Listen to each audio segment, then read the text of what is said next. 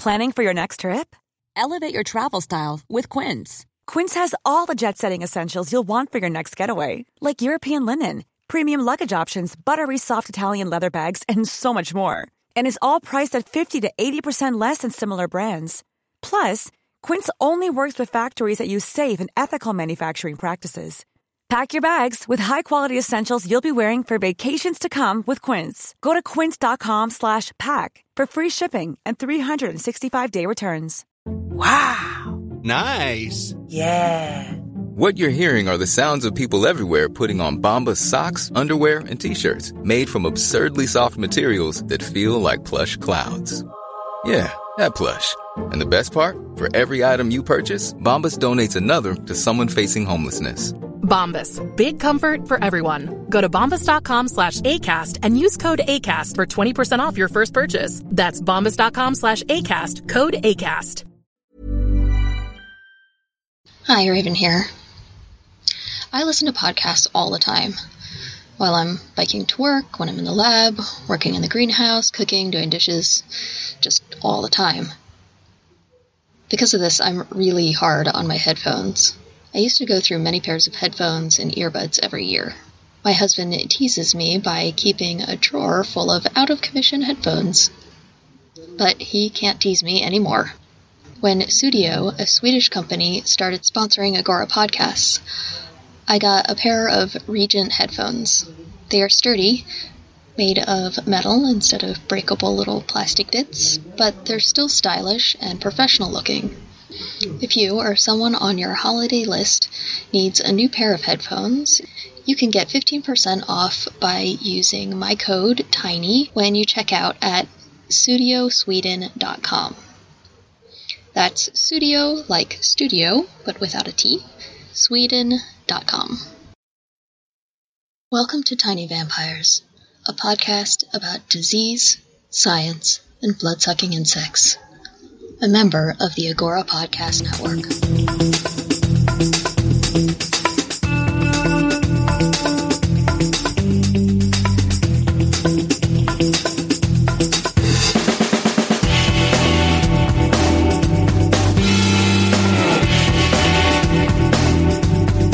This is episode 14, The Repellent DEET and Ticks. I'm Raven Forrest for Scalzo, your host. Happy holidays! As a holiday treat, I decided to put December's episode out early. Now you'll be able to tell interesting stories about ticks and mosquitoes at all of your holiday parties and get out of awkward conversations about politics. I'm also doing it early because the sound booth that I use, which is in the library here at Notre Dame, is getting moved from this loud section of the library into a quieter section. So hopefully you'll be hearing a lot less student chatter in the background, and everything will come out cleaner. This episode is the second one on the insect repellent DEET, which was suggested by my husband, Ben. I suggest that you listen to episode 13 about DEET and mosquitoes first before listening to this episode. There's a lot of things that will be explained there that I'm not going to explain here. Ticks and mosquitoes are very different. We have to investigate ticks' reaction to DEET and not just assume that they're like mosquitoes. Mosquitoes are insects. They have 3 body segments and 3 pairs of legs, whereas ticks are arachnids like spiders. They have 4 pairs of legs. Well, most of the time. One really weird thing about ticks is that when they're very young, just out of the egg, they only have 3 pairs of legs. It isn't until after their first molt that they grow their 4th pair of legs. But I digress. Either way, ticks are arachnids.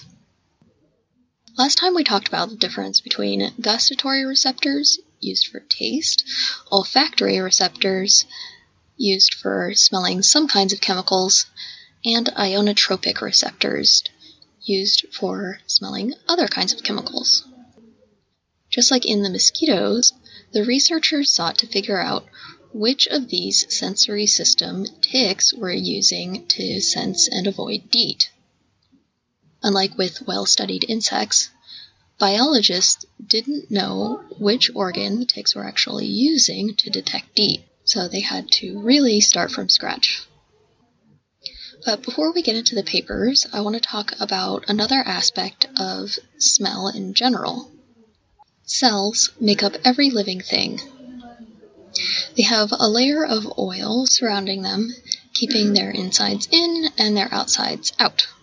The inside of the cell is very wet. To function properly, cells have to stay moist. This is true for the neurons that we use to smell in our noses. Our body produces mucus, which is mostly water, to keep these cells wet. When the particles of smell drift by, they have to dissolve into the mucus to get to the neurons. With some chemicals, this isn't a problem because they easily dissolve in water. But other chemicals are like oil. They don't dissolve in water, so we wouldn't be able to smell them unless we changed something. Mammals like us have fixed this problem by creating molecules called lipocalins. And insects solved it by creating molecules called odor-binding proteins. Both of these molecules attach to insoluble molecules of smell, making it so that they can dissolve in the watery region around the neurons. Then shuttle the scent molecule over to the receptor on the surface of the neuron. Once enough of these scent molecules interact with the receptors, the neuron fires a signal off to the brain, which we experience as smell. So there are two types of proteins that we're going to be talking about today. The receptors that live in the surface of the neuron. They bind to molecules and tell the neuron when to fire. The other group are the proteins, lipocalins or odor-binding proteins, that float around in the fluid surrounding the neurons and pick up scent molecules and shuttle them over to the neuron because they can't get there by themselves. These proteins, like all proteins that make up any organism, are coded for by the organism's DNA. What I mean by that is that the A's, T's, G's, and C's that make up the DNA are instructions for how to put together the amino acids, or the building blocks of the proteins, into the right order to make, say, an odor-binding protein. Every cell in an organism's body holds all of the code for the entire organism. It wouldn't be very efficient to read the whole code just to get the instructions for one protein. So the cells make a kind of copy of just the section it needs, which is referred to as a gene. This copy is messenger RNA. The RNA is read by a protein called a ribosome, which builds the protein according to these instructions. This all may seem like a major digression, but we'll need all this information when we get to the paper. The journal article today was written by Carr et al. Just this year, and is called Tick Haller's Organ, A New Paradigm for Arthropod Olfaction. How do ticks differ from insects? Starting off with what Carr and her team knew. Ticks have very poor eyesight, so they use chemical signals from their surroundings to navigate their world. The chemical sensory system of ticks hasn't been very well studied, but we know that there's two sets of organs that have been identified as chemosensory, or sensing chemicals. The Haller's organ, on the frontmost pair of legs, and the pedipalps, which cover the tick's tube-like mouth parts. Of these two, the Haller's organ seems to be the most important, as other researchers have found that ticks use them to find their victims, mates, and other things in their environment. It's also interesting because no other animals have this organ, only ticks. The Carr group wanted to answer 3 questions. First, is the Haller's organ being used as a gustatory, taste, olfactory, smell, or ionotropic organ? Or maybe a combination of these, like in the antennae of insects. 2, how is the tick detecting DEET? And 3, Is the tick using the Haller's organ to decide where to bite and latch on? To answer the first question, they had to do some clever molecular detective work. While animals look very different from the large scale, if you looked at a tick neuron and a human neuron, you wouldn't be able to tell them apart. Genetically speaking, this is also true. The code for a receptor for a particular scent molecule in a mouse is pretty much the same as the code for that receptor in a human. Carr's team used this fact to their advantage. They could compare the code in the tick to known codes in other animals like insects and mammals to see if they could find gustatory receptors, olfactory receptors, or ionotropic receptors. One problem though, every cell in the tick has the same DNA. So, the cells of the Haller's organ and the cells everywhere else in the tick are going to have the same code. It won't tell you which genes the Haller's organ is actually using, even though the DNA in every cell type is the same. The messenger RNA in every cell type is different. It represents the proteins that cell is making. So some of those proteins will be the receptors that we're interested in looking at. Putting it another way is using the building analogy that I've used in previous episodes. Picture a house. It's all framed up, and they have walls, but there isn't anything in the room to define it. In each room is a giant book of instructions. This is the DNA. It has all of the information for building the entire house. Each room has a copy of this book. You want to know which space in the house is going to be used as the kitchen. Looking at the book won't tell you anything because all the rooms have the same book. But the workers who are building the room have notebooks sitting there also. These are the copies of the instructions that's just for that particular room. Looking in there, you can compare what you know about kitchens to what you read in their notes. The messenger RNA is the notes. It's all the information the researchers need to know about what proteins those cells are making. So they extracted all the messenger RNA out of the part of the tick's leg that has the Haller's organ.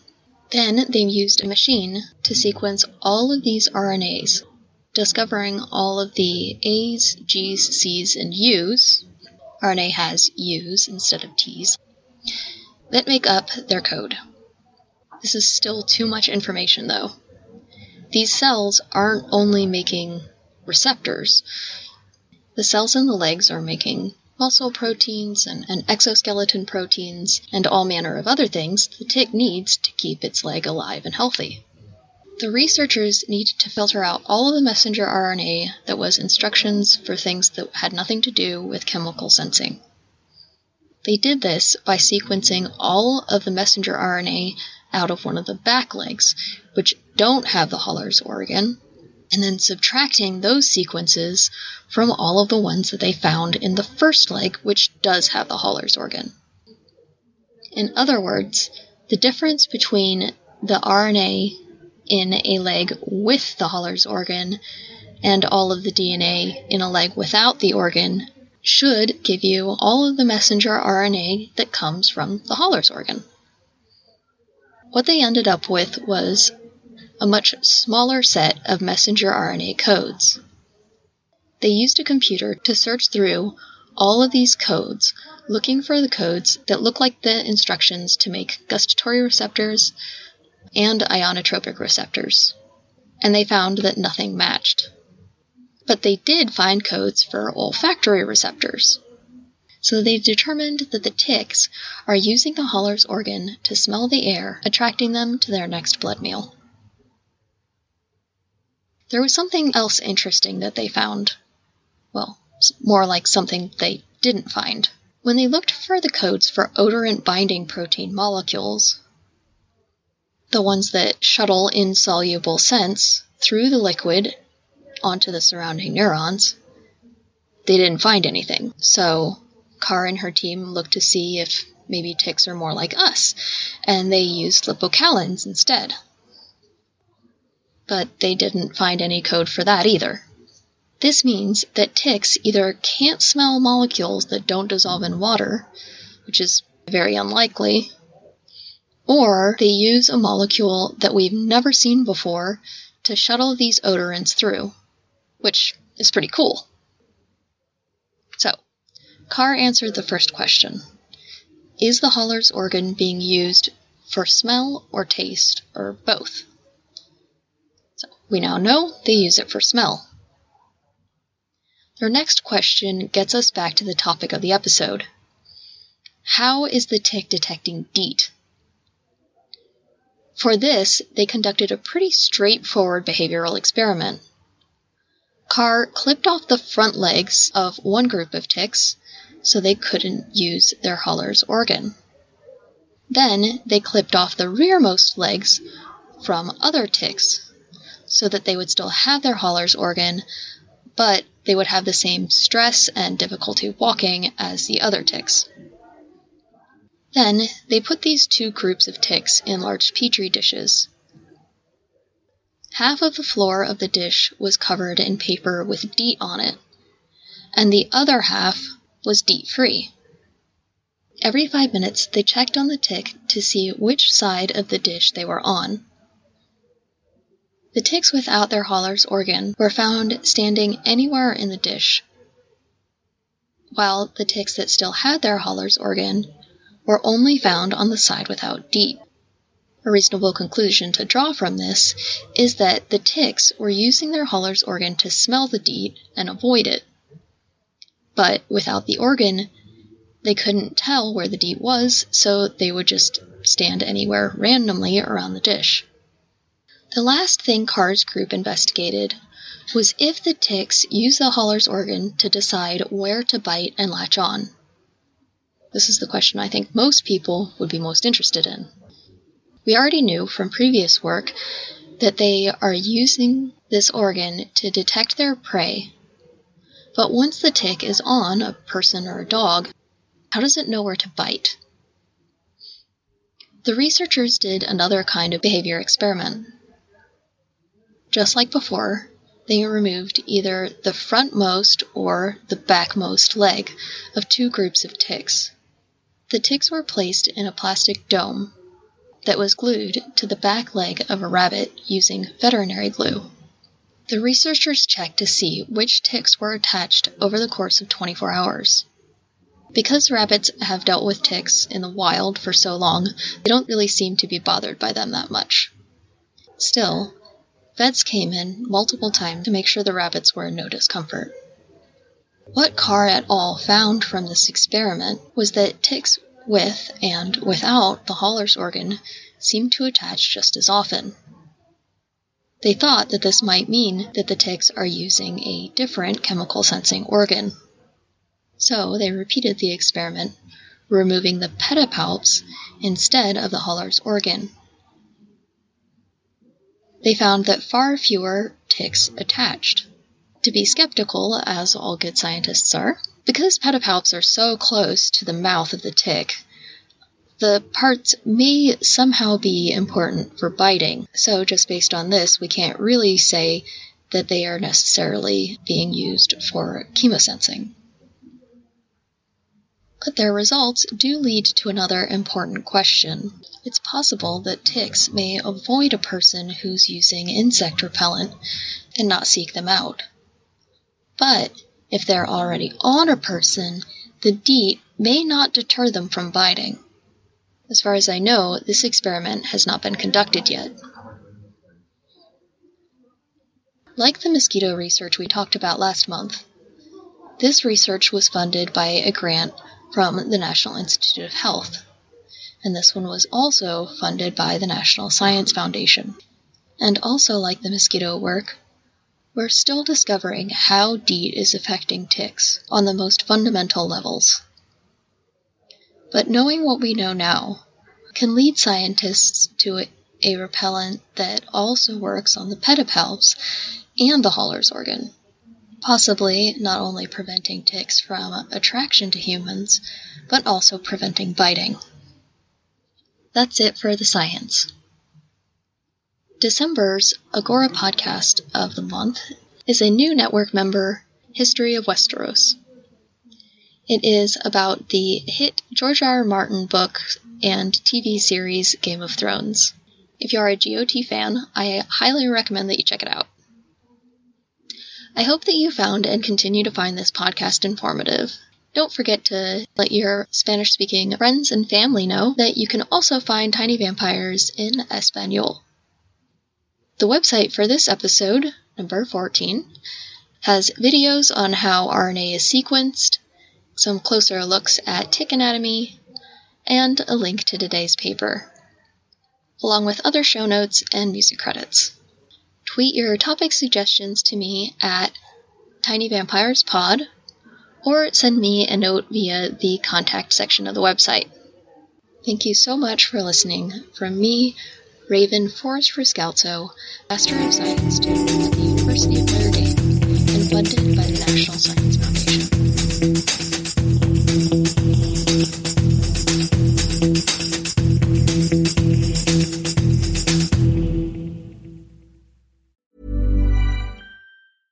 A lot can happen in the next 3 years. Like a chatbot may be your new best friend. But what won't change? Needing health insurance. United Healthcare Tri-Term Medical Plans are available for these changing times. Underwritten by Golden Rule Insurance Company, they offer budget-friendly, flexible coverage for people who are in between jobs or missed open enrollment. The plans last nearly 3 years in some states, with access to a nationwide network of doctors and hospitals. So for whatever tomorrow brings, United Healthcare Tri-Term Medical Plans may be for you. Learn more at uh1.com.